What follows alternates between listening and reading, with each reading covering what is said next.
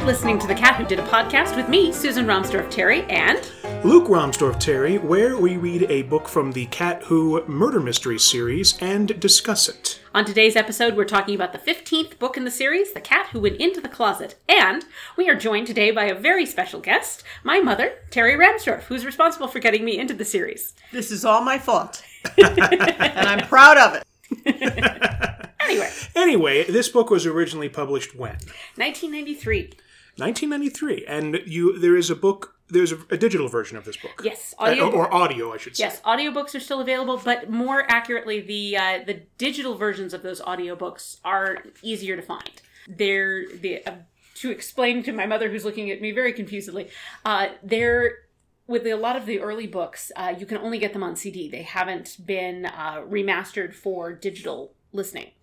So Audible doesn't have them, which means Amazon doesn't have them, and most libraries don't have them until you get to somewhere around, I believe, The Cat Who Knew a Cardinal. Then everything is on digital.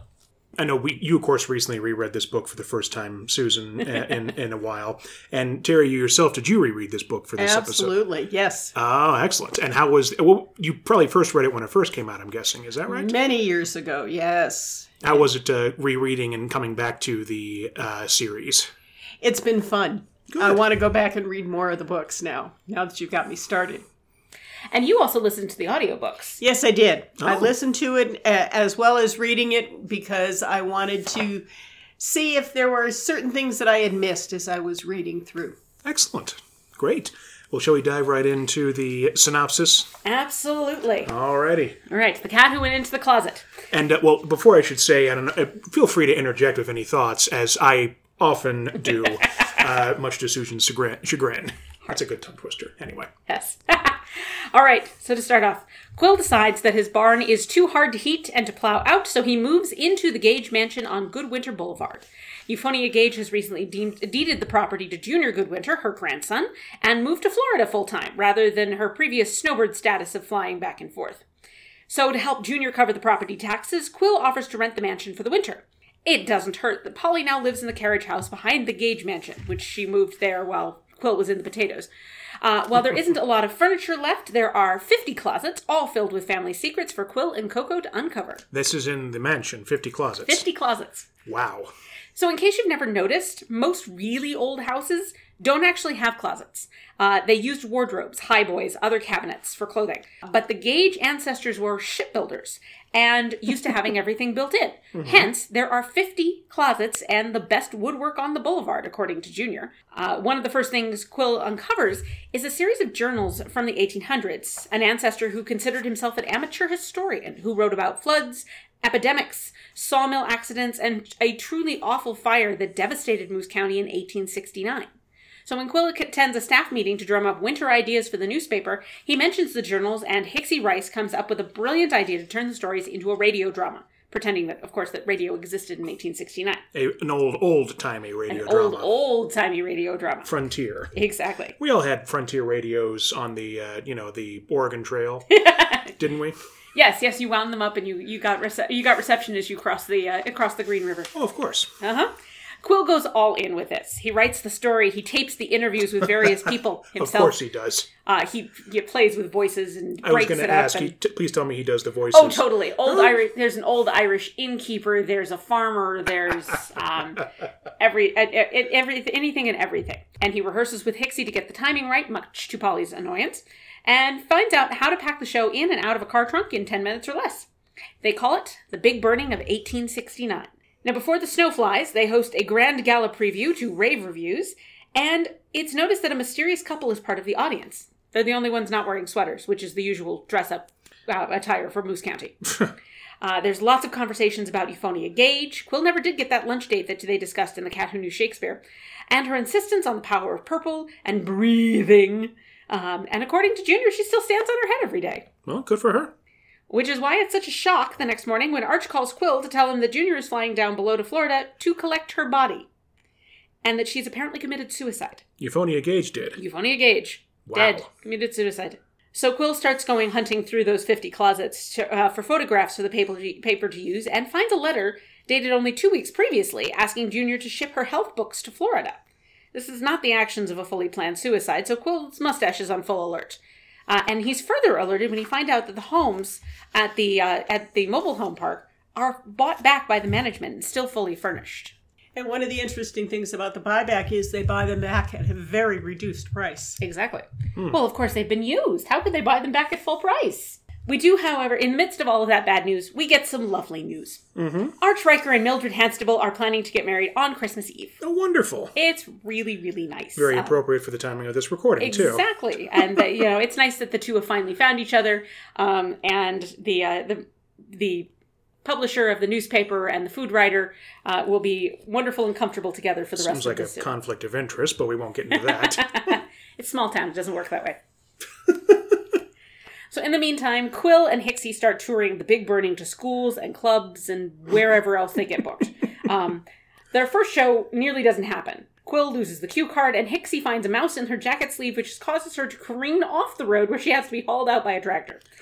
Causes her car to be... has her car to careen off the road. They don't have to get a tractor to get herself out. Yes, no, she didn't get personally stuck. It was her car. That would be a very bad accident if you have to get a tractor. Exactly. For just you in the ditch. And between these, Junior starts sharing family gossip. We know that Grandma Gage paid for his and his siblings' college tuition. Well, apparently it's because she despised his father, Senior, for being weak. So this was her FU to him. He can't provide for his children, so she's going to provide for them. Oh, wow. Quill has lunch at Lois's Luncheonette, which is as has been mentioned before, this is the luncheonette that's downtown, the only place to really eat something downtown at this point. And it turns out that the Luncheonette is actually owned by Euphonio, and no one will buy it from her because they'd have to bring it up to code. It's, you've got those dumps where the food is just so good nobody wants to change a thing. That's Lois's. There's a lot of, and maybe it's just because we've been watching it, but there's just a lot of Schitt's Creek in Moose County that I'm seeing as far as just the colorful residents, the little traditions, and the places around that just have a bunch of color and history. Yeah, I think that's a really good comparison. I wouldn't say that the luncheon is anywhere near the Tropical Cafe, though. No. The Tropical Cafe is at least somewhat up to code. Euphonia's husband, however, was apparently a bit nicer. Lois mentions that he didn't fuss if he had to come back the next day to collect the rent, although Quill thinks that has more to do with Lois's roast beef sandwiches. So she came back to get a roast beef sandwich. Yes. Yeah, he would come to get the rent, Lois would make him a roast beef sandwich, and then tell him that she didn't have it today, he needed to come back tomorrow so when she'd have the full amount for the rent.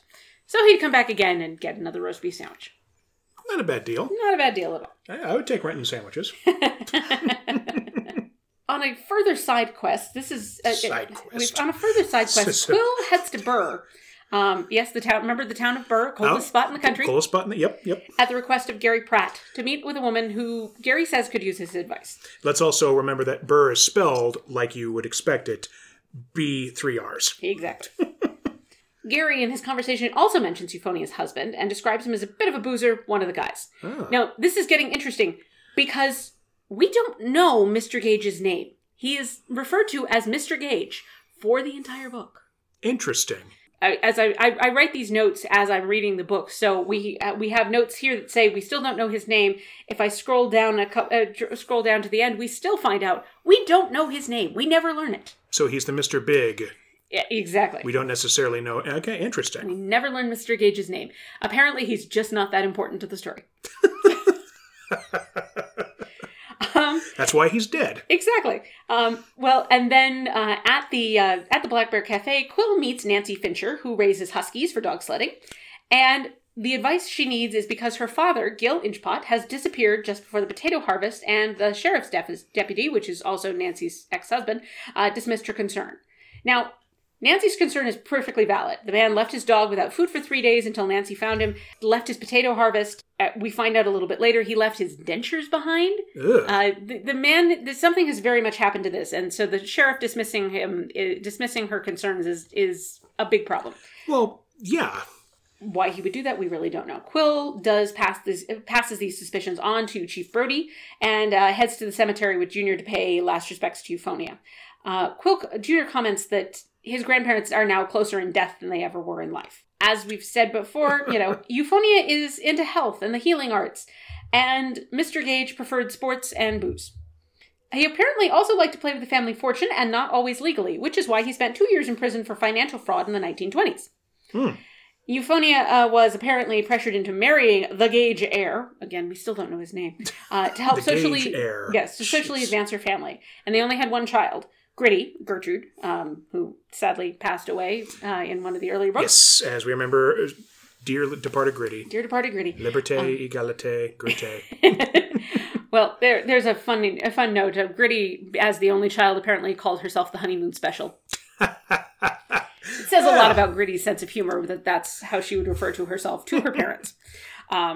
We go back to the Gage mansion, and Quill catalogs some of Coco's finds from the 50 closets. We've had a purple slipper, a purple hair ribbon, a handkerchief embroidered in purple with Sonara, a lavender sachet, a purple lipstick. Quill has decided that Grandma Gage is, to coin his own phrase, a purplist. She always wore it. She said it focused her energy.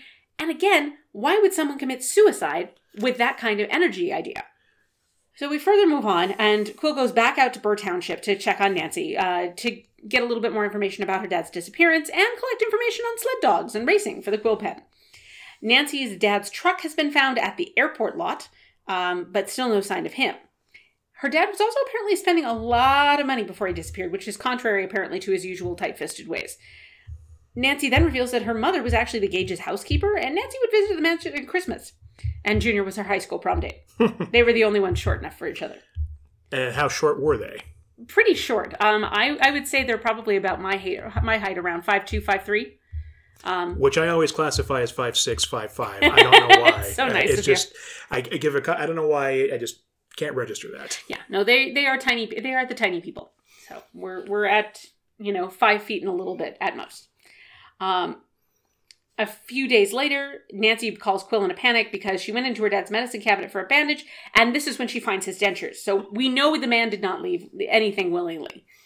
He left his dog, he left the truck, he left the dentures. This is not somebody going hunting on a whim. Sounds like a country song almost when you put it that way. I lost my dog, lost my dentures. Lost my truck. Quill then gets the contact information for Euphonia's neighbor in Florida from Junior, and we meet the sprightly Cecilia Robinson, who talks about Betty and Claude, who own the Park of Pink Sunsets, which is the motorhome park where she and Mrs. Gage lived. Cecilia is a youthful 68 to Mrs. Gage's 88, and used to drive her around because Euphonia didn't like the Florida traffic. Well, who does? Exactly. Well, also she couldn't bully the traffic cops in Florida into getting rid of her traffic tickets like she couldn't pickaxe. She was apparently very chummy with Betty and Claude. That's Mrs. Gage, not Cecilia. Who were apparently sticklers for rules and permits with everyone else, but would take Euphonia to the dog races and socialize more than they did with the other tenants. Cecilia and Mrs. Gage's gentleman friend, however, Mr. Crocus, are suspicious of the suicide. They feel it doesn't match up with the Euphonia they knew, and Cecilia promises to mail Quill some photos of Euphonia for her memorial, which is very sweet of him. To further add insult to injury, Euphonia's newest will is read, which leaves her 3 grandchildren, Junior, Pug, and Jack. Pug is a chosen name, by the way, if I remember correctly. It's gotta be, because we never learn Pug's real name. It's not like Gritty, and we know that Gritty is short for Gertrude. Right. Pug is just Pug. No, it's just Pug, with their cousin Sheltie and Jack Russell. Now, okay, so back to this. Euphonia's newest will leaves her 3 grandchildren $100 each. Ooh. That's it. The rest of the estate is left to the Park of Pink Sunsets to build and maintain a health spa. Somehow, this does not seem completely above board.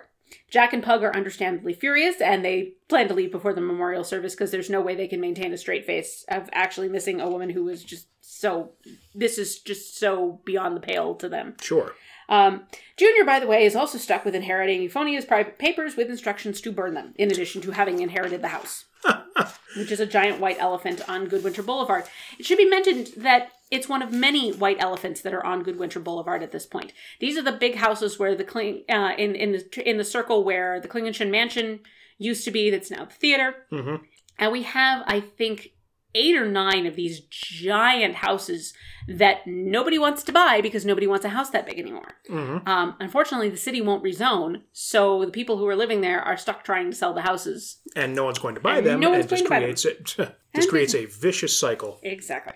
We then get a chat with Pender Wilmot, who is Euphonia's neighbor and her attorney. Oh. We chat with him and his son, Timmy, who is... Timmy Wilmot. Timmy Wilmot is annoyingly precocious and, quite frankly, a frustrating little kid who likes to chase You his... say that, and then our daughter's going to turn into that, probably. But through Timmy, Quill learns that a realtor in Chicago is starting to make offers on some of the Goodwinter Boulevard houses. So something is going on there. The memorial service for Euphonia does go on, in which Polly calls it her last gasp of cultural snobbery. According to Polly, only Euphonia would use the Latin name for Sonara. Sonara, by the way, is a Ravel musical setting of a poem that's really not as popular as it used to be. When I first read it, my mind immediately went to sayonara, which is not the same thing. And so that's why, okay, I'm glad you explained what a sonara is. Yeah, it's the name of a poem, and I tried to look the poem up, and it's not popular enough to really exist on the internet, which should tell you something about how unpopular this work is. The musical work, however, is very popular. Ravel wrote a beautiful setting, and it's wonderful and heartbreaking and very sad. If there's not a Wikipedia article about it, then who cares? I mean, does it even exist? If it's not in our records, it doesn't exist. But it should be mentioned it is beautifully played by the new music director for Moose County Schools, June Halberton. She's a younger redhead who wears a distinctive perfume, plays beautifully, and Polly is not impressed. But Quill, I'm sure Quill is. He is, and he gets an invite to go see her music collection, quote unquote. I am so air quoting there. Music collection. Yeah, that's what they're calling it these days. Leaf through my sheet music, Mr. Quill. Oh my. So also featured in this memorial service is an anonymous poem about two lovelorn butterflies that no one can identify. There's a reason for this. We find it out later. Now, a quick sidebar just about lovelorn butterflies. This has very little to do with the story, but it reminds me, there's a bad song from the 60s called The Elusive Butterfly of Love. If you ever saw any of those Time Life things, you would hear a singer sing it. And the reason I bring this up is because he was actually a member of, he's a alumnus of Western State Colorado University, where I went to college. Got it. And every week during specialty programming week at the radio station I used to work at, I would play that song until someone actually made a donation to get me to stop. I will put a link to that in the show notes because it's a beautifully 60s song. Like, it just screams everything that you imagine about folk stereotypes. Anyway, Excellent. Moving on. The elusive butterfly that's in our heart in Moose County. Let's move on. Nobody can identify the poem. After the memorial service, we get another phone call to Cecilia Robinson. And we get some more information about Euphonia's life in Florida. She sold her zippy yellow car to Betty, the manager. Mm-hmm. And Cecilia describes them as chummy, like mother and daughter. Huh. Quill has also noticed that there's a couple that no one can identify in the back of a couple of Cecilia's photos. And Cecilia thinks they came from Minnesota, but she can't be sure. We move on, we get the first snowfall, and Quill goes out to set up for a big burning show.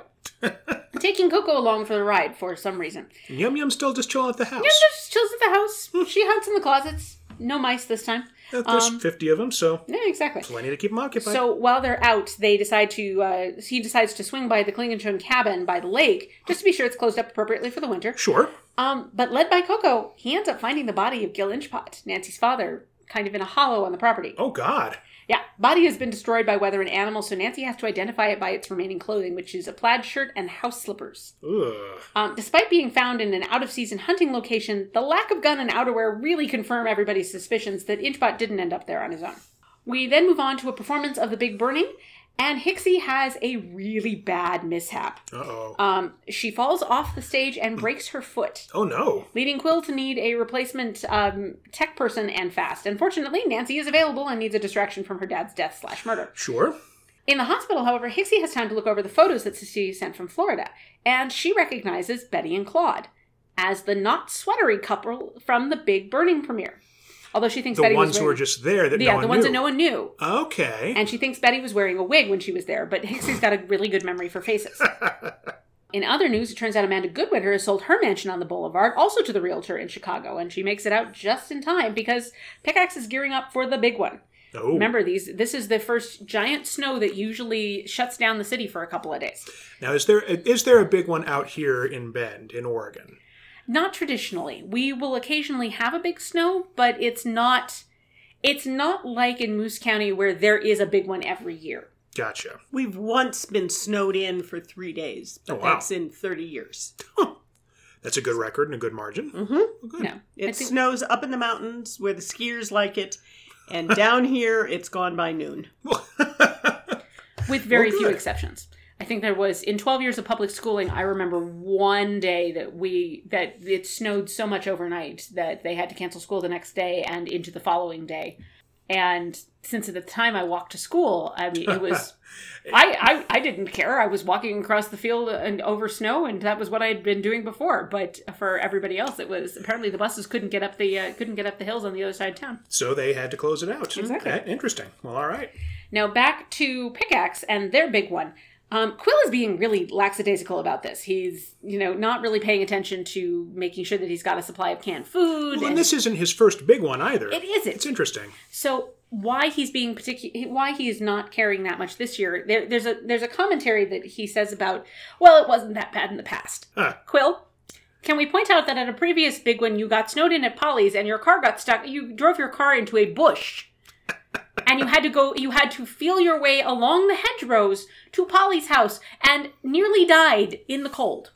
So why you're taking it so lackadaisically this time, I don't know. Maybe it's because you've moved into the center of town and you think that they'll be able to plow you out as quickly as possible. Well, there's more plows back there. Who knows? Yeah. It's Nick Bomba who when he comes to break the lock on the final closet at the mansion, who finally convinces Quill that if he's not going to lay in some provisions for himself, if not for you, do it for the cats. And this is important because, of course, he might get stuck. He also reminds him, interestingly, to not use the house's elevator. There's an elevator in this house. But to not use the elevator once the snow starts. Because if the power goes out, he could be trapped in there. Oh, that's a very good point. 50 closets in an elevator. 50 closets in an elevator. But no garage. No, there's an entire garage building. Remember, that's where Polly lives. Oh, God, yes, that's right. So Quill finally does listen. Unattached garage. Unattached garage, yes. Modern living at its best. So Quill does listen, and it's a good thing, too, because within 24 hours of that, he's snowbound in a 16-hour blizzard that knocks out powers and phones for 3 days. So, Nick knows what he's doing. Exactly. And finally, he gets a call from Polly letting him know that he can plug his fridge back in because the power's back on. Oh, good. After that, Quill makes another call to Cecilia Robinson and finds out that Euphonia had Junior video her house before she sold all the furnishings. And apparently she showed this video at the Park of Pink Sunsets, which may explain why Junior is getting calls from a company offering to buy his house fixtures, even though they aren't on the market or generally no. So the only way you could know about the fixtures that are in this house, and we're talking about, a solid silver chandelier, right, and some really intricate brass work, and things sconces, stuff like that. Exactly. Yeah. But again, things that you would not know unless you have seen a video of the house. Because they're not listed in any catalogs. Interesting. Quill and Coco then go hunting in the formerly locked closet and find a man's signet ring, a marriage notice for a Lena Foote and Gil Inchbot, these are Nancy's parents, by the way, dated 1961, and a love letter, dated 1929. 1929, as it happens, is right smack in the middle of when Grandpa Gage, again, we still don't know his name, was in prison for fraud. And apparently, rather than try to weather the scandal in Pickaxe, Euphonia went to Lockmaster for 2 years, which is where she fell in love with a horse trainer. He eventually ends it and leaves so that she can return to her former life, and it's likely that the anonymous poem about butterflies at Euphonia's memorial was actually his work. So there's the story. Grandma Gage had an affair. Oh my, and his name was Bob Lind. No, it was William something. I know. Bob Lind was the man who wrote The Elusive Butterfly of Love. It would have been lovely if his name was Bob, but not. Anyway, moving on. Well, if it had been Bill, it would have made sense because his name was William. That's true. Oh, goodness, yes. Yeah, this is how this goes every time. So now that the snow has finally been cleared through, Quill, Arch, and Mildred and Polly all get together for Thanksgiving. They've all been at different houses. They've all been in different houses, and now they're getting together at Polly's for Thanksgiving.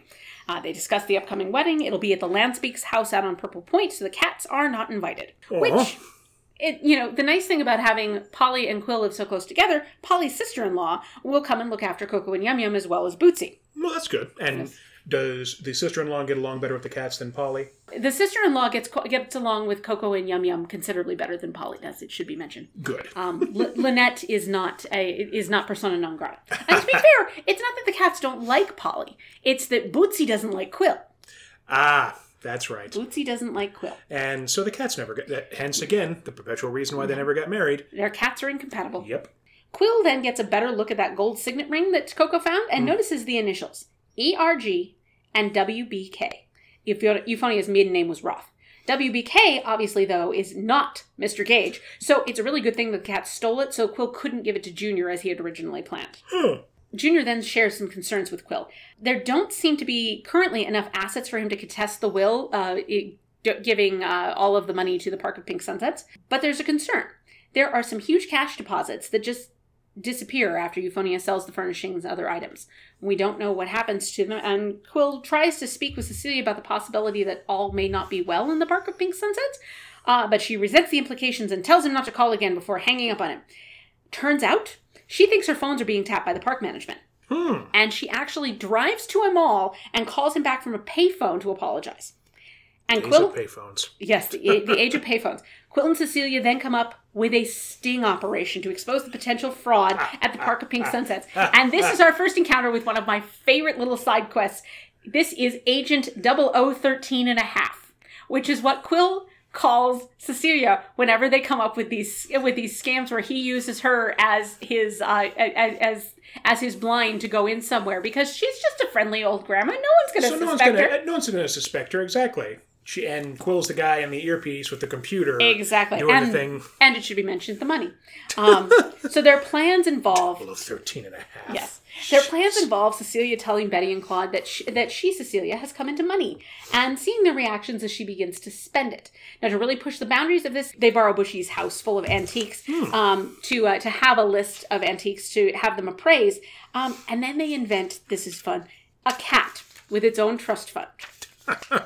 The management falls for it. Despite the fact that no pets are usually permitted here, Cecilia is their favorite person. They give her a special permit for the cat and move her up on the list to get a larger mobile home. For verisimilitude, they actually arrange for a cat to come from Chicago with Cecilia's grandson Clayton on his next visit. Jeez. This plan continues, and everything they're uncovering makes it look more and more like the Park of Pink Sunsets has been committing fraud after fraud after fraud after fraud. Clearly. That list of antiques that Quill sent was valued at around $900,000, but the management team is only offering $100,000. And then they start offering her bearer bonds as investment opportunities. By the way, these are called bearer bonds because they can be cashed by the bearer. Interesting. Which means that, if you just happen to leave a whole bunch of bearer bonds in your secure safe at the Park of Pink Sunsets and then you die, what's to stop management from opening that safe and walking off of them and claiming, no, she never had anything? Yeah.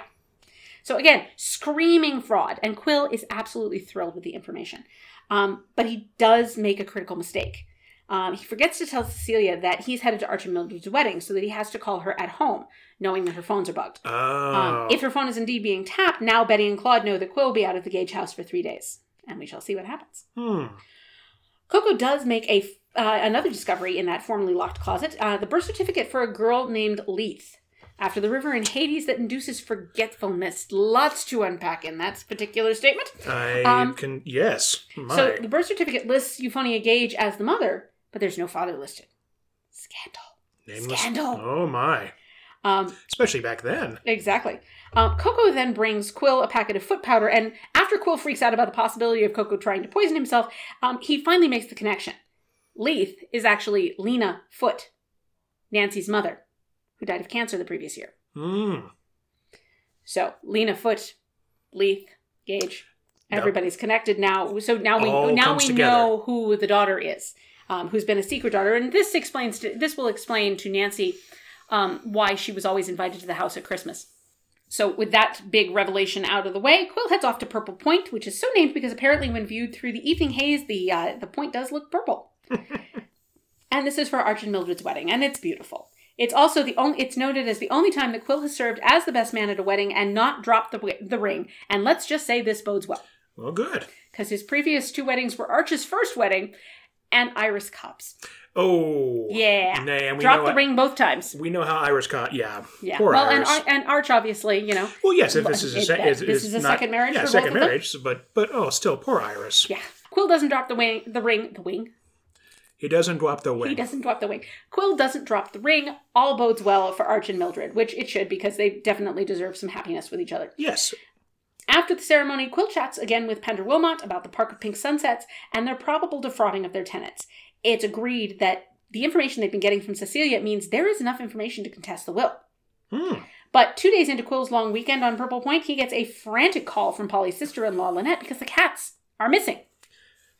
And I'm only sighing because it's become a thing. If the cats are missing, they're going to turn up. they are going to They're turn not. It's otherwise we wouldn't be on book 15 by now. If the cats they're fine, but still, it's still, you know, it's a It's panic still, moment. yes. Your cats are missing. Exactly. And to make matters a little bit scarier, she saw a delivery van in the back of the Gage mansion when she stopped by the day before. Oh no. So in a panic, Quill actually dog sleds back to Pickaxe because Purple Point had been cut off with the snow. Right. Thank you, Nancy. She got him across the lake to the mainland, and thanks to where Nick Bamba meets him, and they rush back to Pickaxe, and they find Coco and Yum Yum totally calm in the front hall, guarding someone who's trapped in the elevator because they lost power.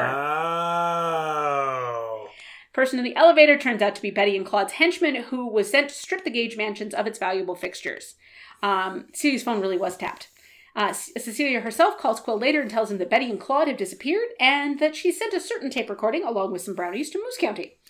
Quill gets the tape and loves the brownies, and takes it immediately to Pender Wilmot. On the tape, we hear Clayton, Cecilia's grandson, getting Betty to confess that Euphonia took the wrong medication that caused her death, and another resident to reveal that she was being blackmailed about Leith.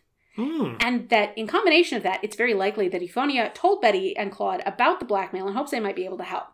So what it turns out to be is that all of the money that Gil Inchpot was getting because before he died is because he was the blackmailer.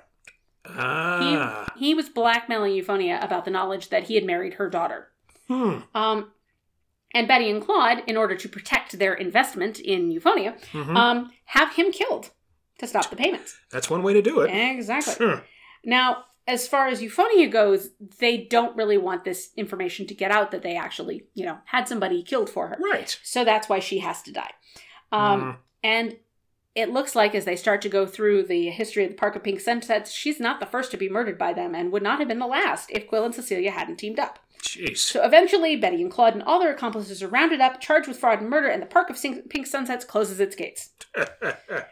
In other news, it's strongly hinted that the K-Fund is behind the purchases of all the mansions on Goodwinter Boulevard with the intention to turn them into a community college. Oh, it's a smart way of doing it. So only time will tell. But the only way that they would actually succeed at that is if they bought all the mansions. All at once. If there is nobody left to complain about the zoning, then you can rezone. But the only thing that would ever have enough money to buy all of those mansions would be the K-Fund. Pickaxe Community College. We will see what it turns out to be in a future book. Great. Interesting. So that is the cat who went into the closet. 50 of them. 50 closets. Now we have some new faces. Of course, we meet the Gage family. The Gage's attorney, yes, along with the wife, and Timmy. Yes. Good old Timmy. This is, by the way, this book has the first appearance of the weatherman on WPKX with the best name ever. Weatherby Good. Yeah. Now, as someone who is a fond, and I'm saying that with a lot of sarcasm, of puns, Terry, there are plenty of good names in this entire series. How often do you roll your eyes when you're reading these books? Very often. The puns are there. And you don't have to be a discreet reader of this stuff to be able to notice all the puns. Weatherby Good. That one's painfully obvious, though. Yes. We will meet and learn more about Weatherby Good in later books. He becomes a regular character and actually one of my favorites. Well, excellent. So despite the punny name, he is a delightful character later on. So Mom, you were talking about the big burning. Yes. What were your feelings about reading through that first one? Because the book itself opens with a reading of I would say most of what would be the script to The Big Burning. Exactly. It starts and you think you're hearing a newscast. And I was reading it last fall, right after the major fires in California and Oregon. And so I'm reading this, and it could be a current newscast until you get further into it and realize that it was happening in 1869. And as you're reading this, it's really, really intense and brings up some flashbacks of what we were thinking about and worrying about when all these homes were being burned. We're talking up, and in the book, we're talking about people who were wandering and carrying a loved one and the two of them are the only ones who've survived from the family, and carts going through with dead bodies and so forth. And we know that a lot of that was happening very currently. It was very, very timely for me to be reading that book this fall. Yeah. And it should be mentioned that the descriptions are very graphic.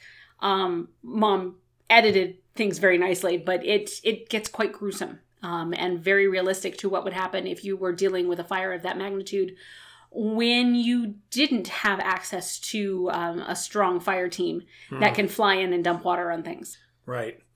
Well, just I know earlier in the year as well, too, when we were together and we were talking, one town I know that was here in Oregon just completely overnight just disappeared off the map because of the fires. Yes. So it's, it's... There are a couple of towns that completely disappeared, and people could get into their cars and their RVs and get out of town just ahead of the flames, where when you were talking about having to hitch up your wagon... Yeah.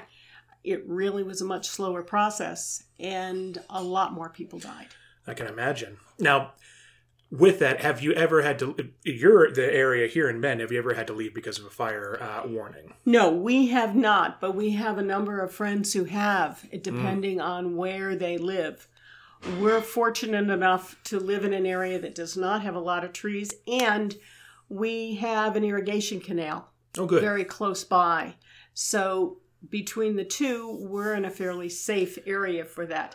Earthquakes are another story. We have a break in our driveway that has been there for at least 6 or 8 years. Oh, wow. And that was simply because some tectonic plates some activity shifted underneath. Yes, you were asking about the crack in the dining room. Was that... Same sort of thing. Same story. Well, I know. I only asked because I know my parents. They've been very fortunate in their area that they live up in the mountains in Colorado. They've only received an evacuation notice once in the entire over 40 years that they've lived up there. So yeah, and it was a near thing this fall. It was this fall. Yeah, this fall, 2020 was very close, but I think it was 2013 or 2012 was when they received it.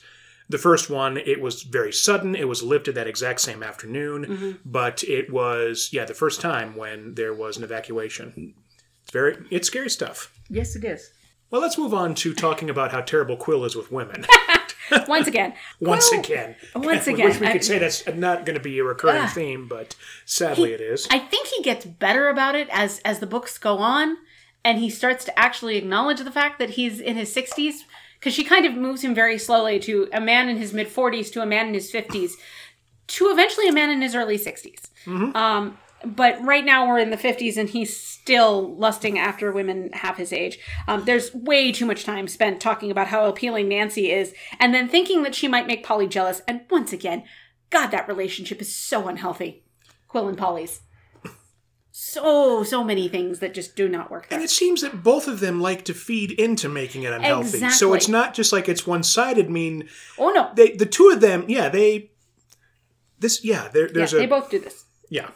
On the other hand, we have Hixie Rice, who has always been Quill's Girl Friday, for lack of a better term, and not in a romantic way. She, in this book, thanks Quill for bringing her to Moose County, because down below, all she wanted to do was get married. Now, she's been promoted to the vice president of advertising at the something. That's great. She's getting her own office and her own secretary, a male secretary at that. Now, granted, she has to share the secretary with Arch Riker, but this is more than she would ever dream of professionally before she moved up here. And then, of course, she goes and breaks her foot and moves in with her doctor's mother, and that's a whole nother story. Are we going to see more of that story? We will see a little bit more of that story in the next book. Back to the big burning of 1869, Quill goes a little bit too far above and beyond for show business.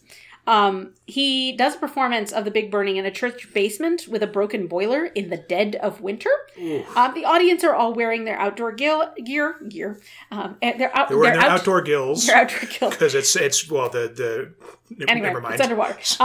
The audience are all wearing their outdoor gear, and Quill insists on doing the show in his shirt sleeves because he says, better to contract pneumonia than compromise one's art. Oh, God. Hixie responds with, I'll visit you in the hospital. Which then is ironic because this is the show where Hixie does end up in the hospital after tripping off the stage and breaking her foot. So Quill's a method actor. He is. Now, in Quill's defense, he hasn't done much acting since college, and he may have forgotten that, acting is pretending. And yes, and also the fact that you're doing it live in front of an audience. I mean, if you want, never mind. We can get into Stanislavski and method and everything else, all the different school of actings. Yes, but it's just, oh God, a method actor. Yes. For a traveling church basement revival show. One other thing that makes me laugh, Quill and formal wear. Because, once again, Quill needs formal wear for an event, in this case, Arch and Mildred's wedding. Mm-hmm. But the formal wear that he already purchased for the steeplechase in The Cat Who Knew a Cardinal is currently stuck behind 20 feet of snow and back in his barn. He goes and rents a tux for the wedding. Well, at least he does something sensible. Then. Yes. Well, in this particular case, even Scotty of Scotty's Men's Shop cannot convince him to buy 2 sets of formal wear. He convinced him to buy the first one. Our signs of the time, obviously, we've got calls from public payphones. And it should be noted that post offices, in this point, apparently still had general delivery. Although this is in 1993, and I don't feel like post office... They still have general delivery. Really? Yes. Yes, I do taxes for AARP, and we had someone come in who was homeless. And we sent his refund to general delivery. This is why. This is why we do this. This is exactly. I did not know that. But that... I didn't either. I had to go to the post office and find out. That's amazing. And actually, that makes a huge amount of sense. Not to interrupt, but how it works is if you have, I have a letter for general delivery, and the post office will just hold it, then? You send me a letter in care of general delivery if there is no place where you can send it where I can receive it. So then I go into the post office, show them my identification, and say that you had sent me a letter so they can identify who the letter's coming from, who it's going to, and they will hand deliver the letter to me at the post office. Never felt more like a millennial in my life than I have right now. With not knowing that, but that is fascinating, and that's incredibly practical of what you said. If someone's homeless but still needs to get tax documents, social security checks, whatever it might be. Yeah, I think in Quill's particular case, we hear a lot about general delivery in the sense that he doesn't want to bother having his mail forwarded. So he just tells people to send him mail care of general delivery when he's still kind of bouncing around between Down Below and Moose County. Right. And when he's dealing with Cecilia, he sends it to general delivery because if something that he sends is sent to the mobile park, it's going to go through the office. And get tampered with. And we don't want, that's how we keep a secret. Things we did not know. No, I did not. That was a wonderful piece of knowledge to learn. Good to know. No, good to know. And that may come useful. We don't know. Well, when you get a travel trailer and you start touring the country, you'll be able to say to us, send me a letter and send it to general delivery. I'll pick it up when I get to Phoenix. There you go. That's a great thing. When we get our tiny home and go coast to coast, it'll be tiny homes with an 18... Yeah, I'm sorry. There's no way that we're traveling with less than a Broadway show does, because let's remember that I'm a costumer and I collect things. Yes, you do. And it's going to be a little bit of Myra Rose deciding which one she's going to take with her. My girls. Anyway, I just had her washed out. Blown out. So a fun detail, if you've been listening to our podcast, you might be wondering about our intro and our outro music and where those might have come from. Both pieces are heavily featured in the books. The intro is Kitten on the Keys, which is played by Weatherby Good at numerous cocktail parties. Really? Exactly, that's where I found it. But the outro is Anitra's Dance from Peer Gynt. this is used as the opening music for the big burning of 1869. And that is where those two pieces came from, because they're the two pieces of music from this entire series that stuck in my head enough that when you were asking me about music of what should we do, those are the two that came up. So just so you know, from here on out, anytime that Weather Be Good is even mentioned in the book, I'm just, because the version we're using is Liberace's version. So I'm just going to imagine Liberace as Weather Be Good. I think that's a good character piece. Yes. Liberace could play Weather Be Good. No. We're going to find out more about that later. When you meet Weather Be Good and his real name and everything else, this will make more sense. So he's more of a Sam Elliott type, is what you're saying. Something like that. Anyway, moving on. Weather Be Good. Just one bead's upside down. It's murder. Finally, cats will be cats. Quill gets to tell a story about how Coco managed to sneak into one of the closets where his cleaner keeps her cleaning supplies and managed to unleash the foam carpet cleaner, which managed to fill the entire closet, except for, of course, the shelf where Coco is hiding at the top. Just in case anyone was worried about the cats getting poisoned. Just jumping up quickly, seeing that, going crap. Exactly. Quill writes about this for the Quill pen because, I'm sorry, but that's such a ridiculous thing to have happen. Of course you write about it. Oh, of course. Turns out that the manufacturer sent him a lifetime supply of carpet cleaning. So he never has to worry about that again. We also briefly meet the neighbor's cat, the Wilmot's cat, OJ. He's bright orange, too. Oh, God. Oh, I'm going to show my age by making so many weirdly specific jokes about that, but I'm not going to right now. Let's just move on. So it turns out that OJ has been hitting on Yum Yum and spraying Quill's back door, which possibly leads to why Quill decided to buy the Wilmot house to get them out of there and get rid of OJ. Oh, God. So that's less cats will be cats and more Quill is a vindictive cat owner. Speaking of cats, what would you give this as your paw rating? All right, so for my paw rating, I would give this book 2.5 paws. 2.5 paws, all right. Yeah, it's solid. There's a lot of great events, and Cecilia is a wonderful addition to this cast of characters. And we see her more often, right? We do. But there is so much information in this book that had to be inferred or contextually figured out that's not actually explained. Mom, you were mentioning when I was getting ready to read through this book that you didn't know why Mr. Gage had ended up in jail. And it wasn't until I read through the book and was going through for these purposes that I was able to figure out, he ended up in jail because of fraud. And that was just one very small comment that was in there, and you're going, oh, good grief. How are you supposed I missed it twice. Yeah. And I remember reading this book back in high school and college when I would do a reread. And this is one that's really hard to figure out exactly how it worked.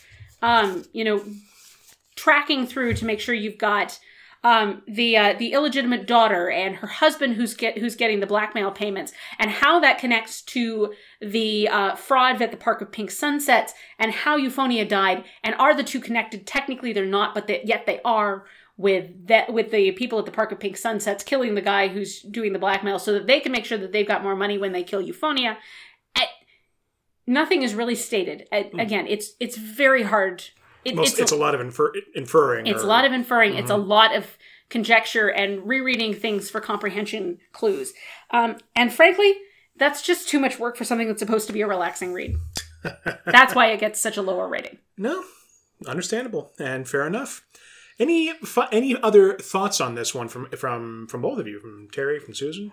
I think there's a lot of foreshadowing in it when we talk about the home in the motor park that they buy back at a very reduced rate. That's your first inkling that these guys are crooks.